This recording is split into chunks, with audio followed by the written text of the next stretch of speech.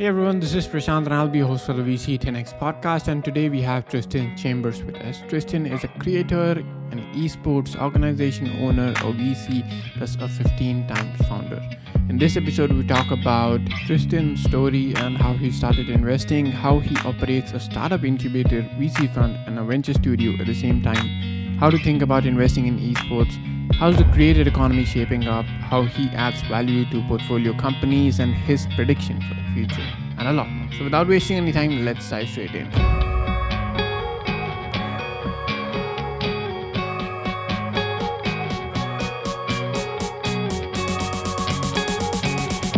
Hey Tristin, so good to have you on the VC10X podcast. How are you doing? I'm doing good. Thank you for inviting me. Really appreciate you letting me be on the podcast. Yeah, pleasure hosting you.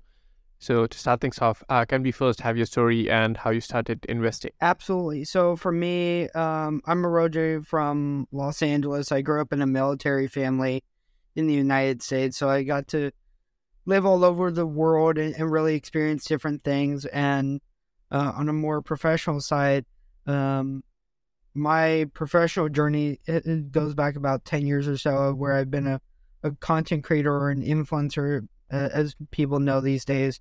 Got into esports, from a very early, perspective in its history, building my first team and working with other teams. And then, from there, just gradually, have kind of, been able to bounce into different, areas of media, sports, entertainment, all sorts of different things. For me, how I got into investing is actually sort of a natural progression of, I've always had a love for finance, for, the stock market, things of that nature. And always really, been asking myself over the last few years, like, it'd be really great to invest in the companies, but also I knew from, family who worked in, the financial space, you sort of had to be an accredited investor. And then eventually, with like the Jobs Act and things of that nature, made it a little bit more easier. And as of about 6 months ago, is really when I started making the push to be an investor in startups. That's great. And you're doing a lot of things. And so you were first a creator and then you became an investor. And then after, did you start investing from the public markets, or was it directly into the startup? At first, it was starting in the public markets. More of a lot of companies that you would expect, like your Amazons, Googles, things of that nature. There was a time where I dabbled in a lot of the SPAC companies that were popping up here and there, which was a fun period of time for sure.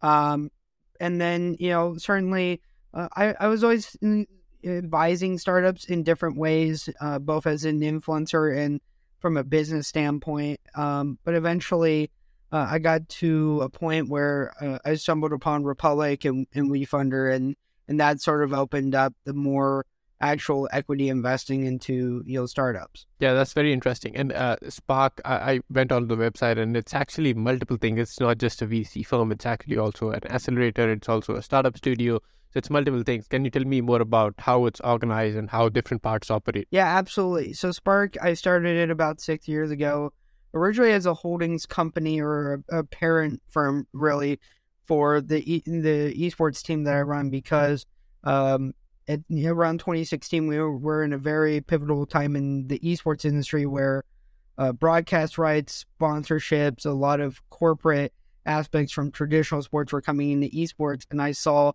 the idea to differentiate ourselves from smaller teams by creating, a corporate parent. And so from there, eventually over time, we dabbled in being a strategic agency, helping people out in the space. And I found that I was starting to really enjoy building startups, really had a lot of ideas. I've always been a very creative person. And so I blame it on like a friend of mine one day. I had recently graduated high school at the time. And he said, you're like the Warren Buffett of esports. Why don't you just start building your own like startups? And I said, let's do this. And so started building all sorts of different companies over time. I think the number is around 15 that I built like in a rapid time frame. And And then from there, I really started to get into startup accelerating. I knew a lot of the startup accelerators here in the Midwest where I live, and talked to them, pitched to them at times. So I really got to learn how they think, and have done some of that. And then more on the hedge fund side of things is sort of, going full circle with how I started investing, just in general, being able to invest not only in, the companies that are trying to get to that IPO stage, but also now the companies that went through that, and sort of being long-term believers in companies in different sectors and industries. Yep, I absolutely love that tag that your friend gave you, the Warren Buffett of esports, right? And since we have you on here, so let's talk about the esports ecosystem, and for the audience that is maybe not that familiar with this category.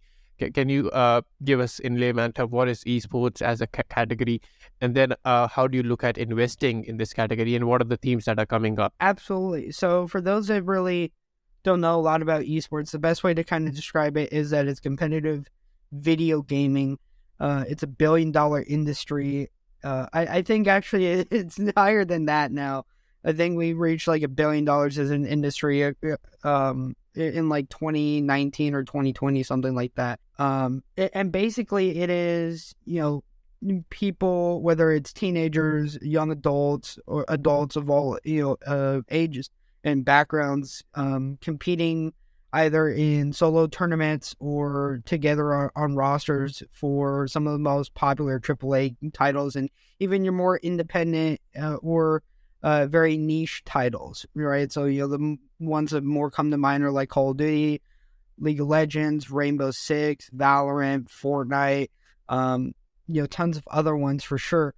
And, it's really been intriguing to see the space over the last 10 years grow, from, this thing where it was sort of the stereotype of kids in their parents' basement playing video games to now like $60 million broadcast deals for, leagues that are $20 million buy-ins. And, I think some NFL teams have their own esports teams, and colleges offering scholarships to people. So there's all those types of things. The certain exciting themes that are happening right now in the esports space is that there's a lot of talk of how to really, I would say, sort of reinvent, the esports organization landscape, because traditionally esports is not a profitable endeavor for brands out there. Like FaZe is extremely not profitable right now,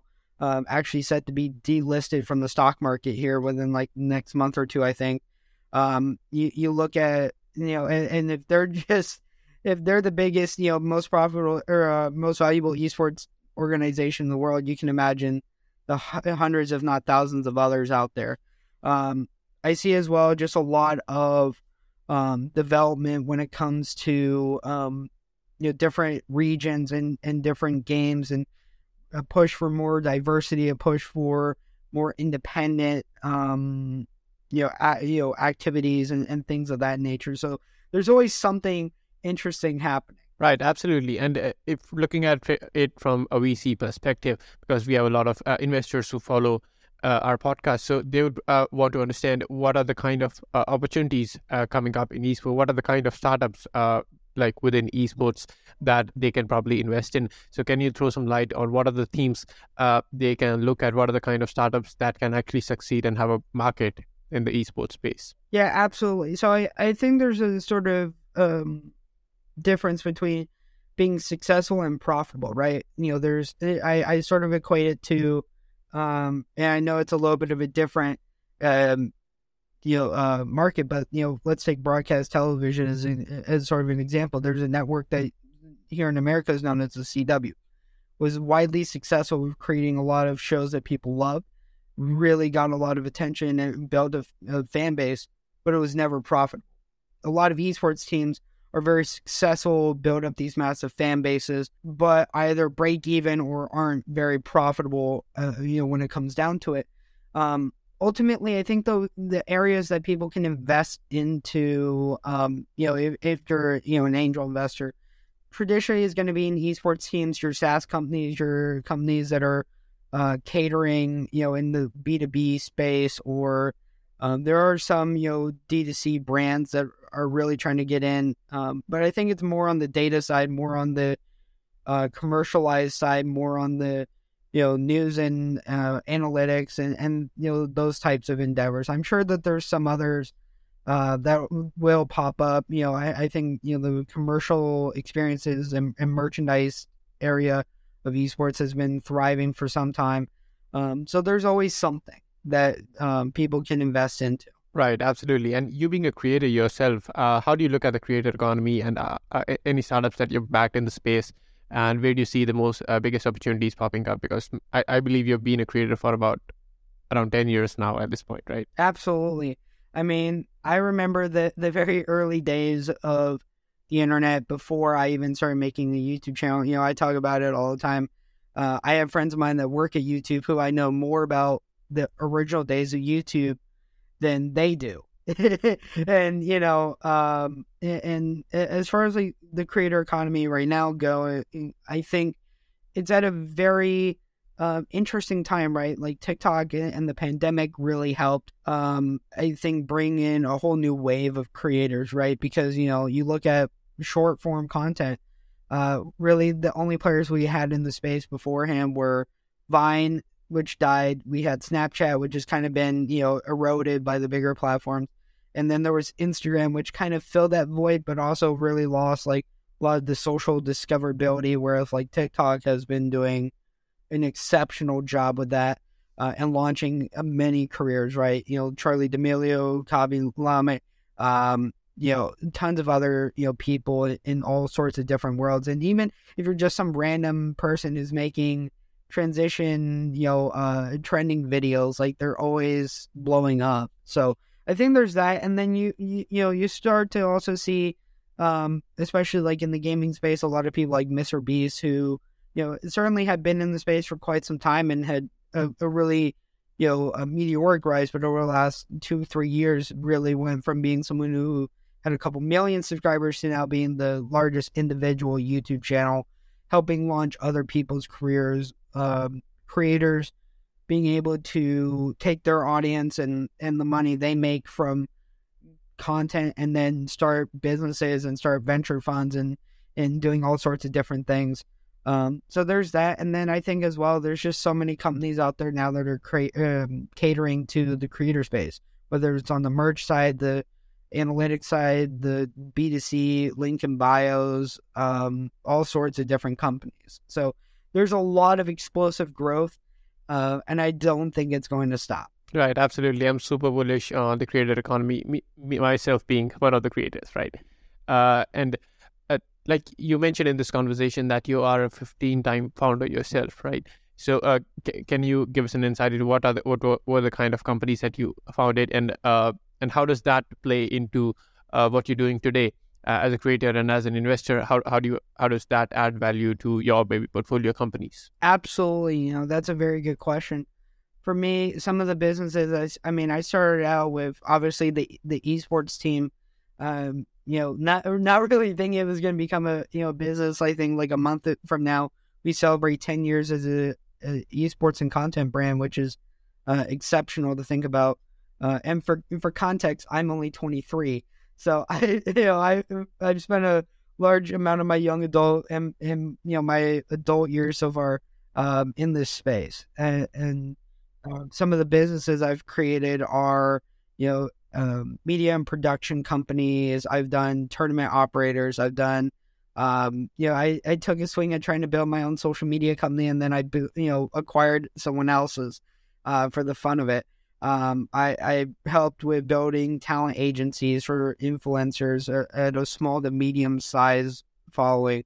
I've done, fan engagement platforms. I had a small time during the pandemic where I tried running a sort of indie app development company for the fun of it. So there was always something that I tried doing just to kind of see where I could go and do things. And there's always some ideas that I have. One of my big ones I'm working on right now is a company called Replay, targeting the 16 to 35 demographic globally with entertainment, through books, TV shows, streaming, things of that nature, to really rival a lot of these platforms that you see mass canceling shows and losing audiences.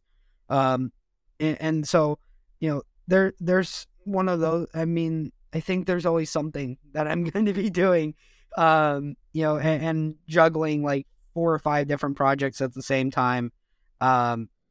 It's really something I like. And I apologize, I don't remember the other parts of the question you asked. No, that's cool. And that's incredible that you're always like doing different things. And that is pretty evident when you come across that kind of a person. You look at their Twitter bio and there's 5 to 10 different things mentioned there. And you clearly know that this person actually juggles a lot of things and enjoys doing different things. And I absolutely love that.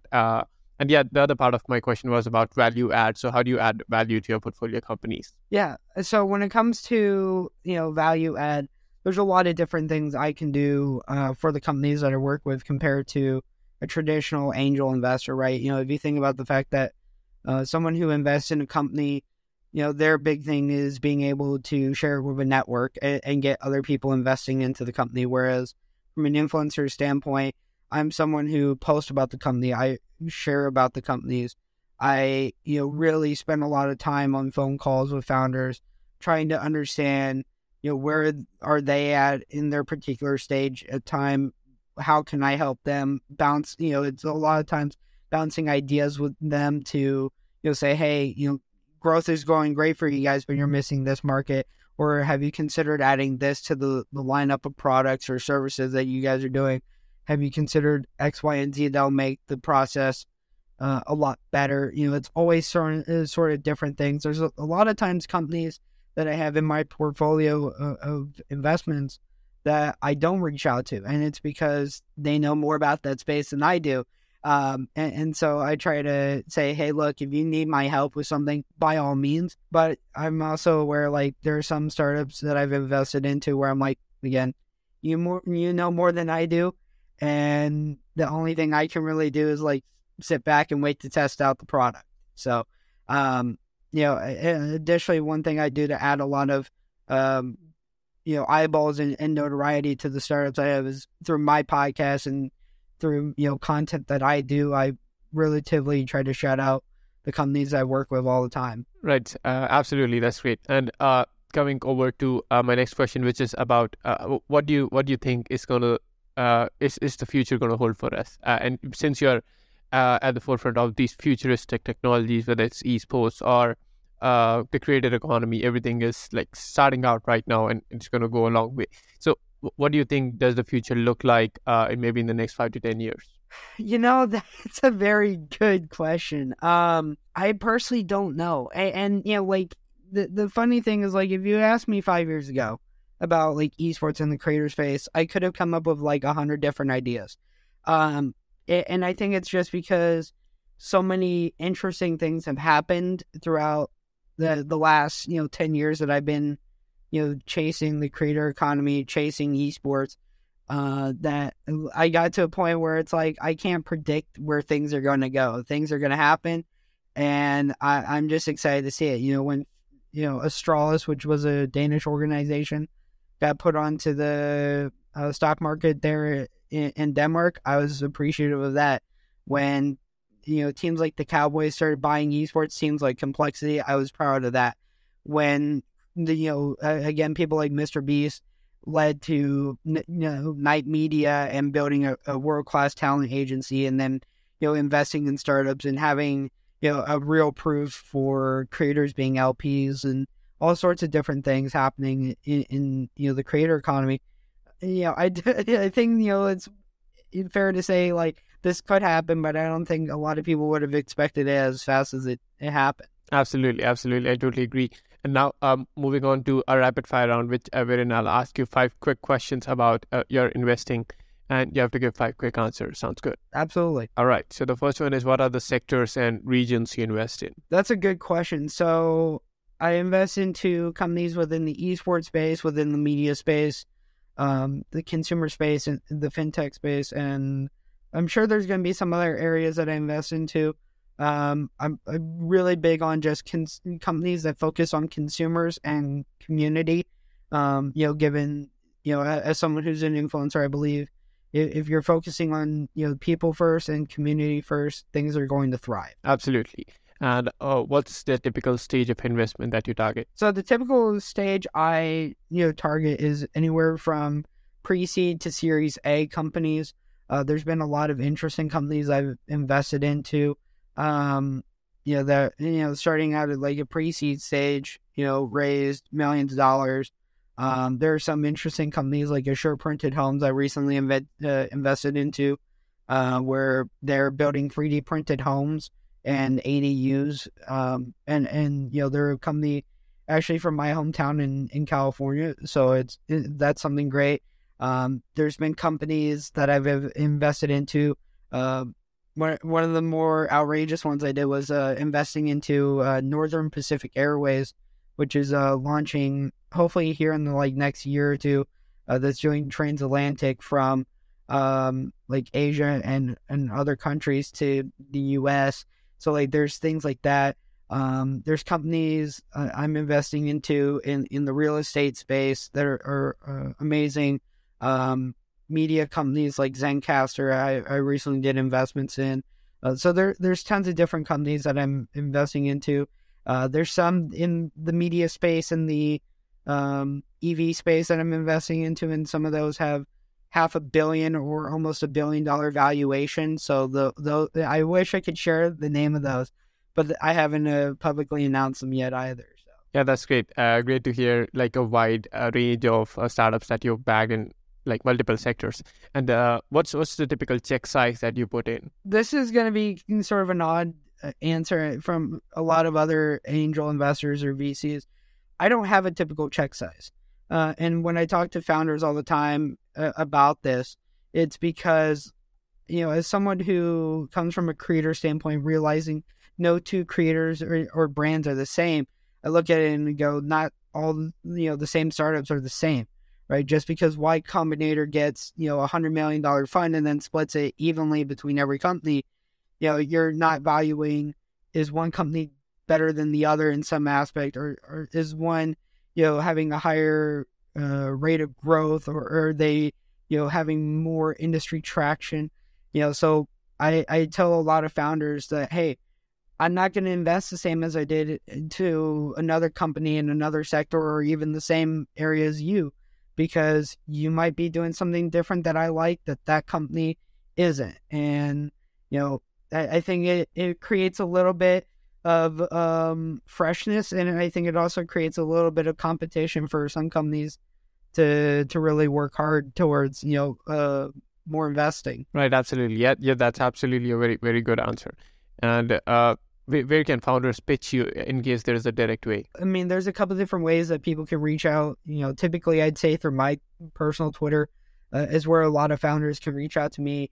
Even if it's something where it's like, hey, you're not ready to pitch, but you want to get advice on a pitch deck or on the company, or, something that you think about. I'm super open to always talking with people, getting on phone calls or Zoom calls with people, and really trying to, help better people. But when it comes to pitching, I would say definitely that. And I think as well, my VC's website, Dubbingsburg, will have a forum set up sometime soon in the next week or two for people to officially pitch out to us. Right. Great. And my last question is about where can our listeners follow you? Well, there's a myriad of different places you can follow me. Again, being an influencer, I'm on, I think, almost every social media platform. I think besides MySpace. That's the one platform I never got onto, was MySpace. But the biggest way I would say people can follow me is I have a link in bio through the company known as Pillar.io, and the link to that is Taze.tv. And you're able to see all my social medias, my YouTube content, my podcast, sign up for my newsletter, all sorts of different things that I do. So that's the easiest, most simplest way to find me. Absolutely. That's great, because I was thinking it's going to be a lot of work putting down the show notes for this episode. But then there's this. So now there's that one link that I can put, and everyone can go there and find all your other links there. So great. I'll put that in the show notes. Thank you so much for coming on, Tristin. I love the work that you're doing, and I'm very excited about the future that you're going to invest in and build. in esports and in the creator space. Thank you for coming on, and happy investing. Absolutely. Thank you again for having me on the podcast. My pleasure.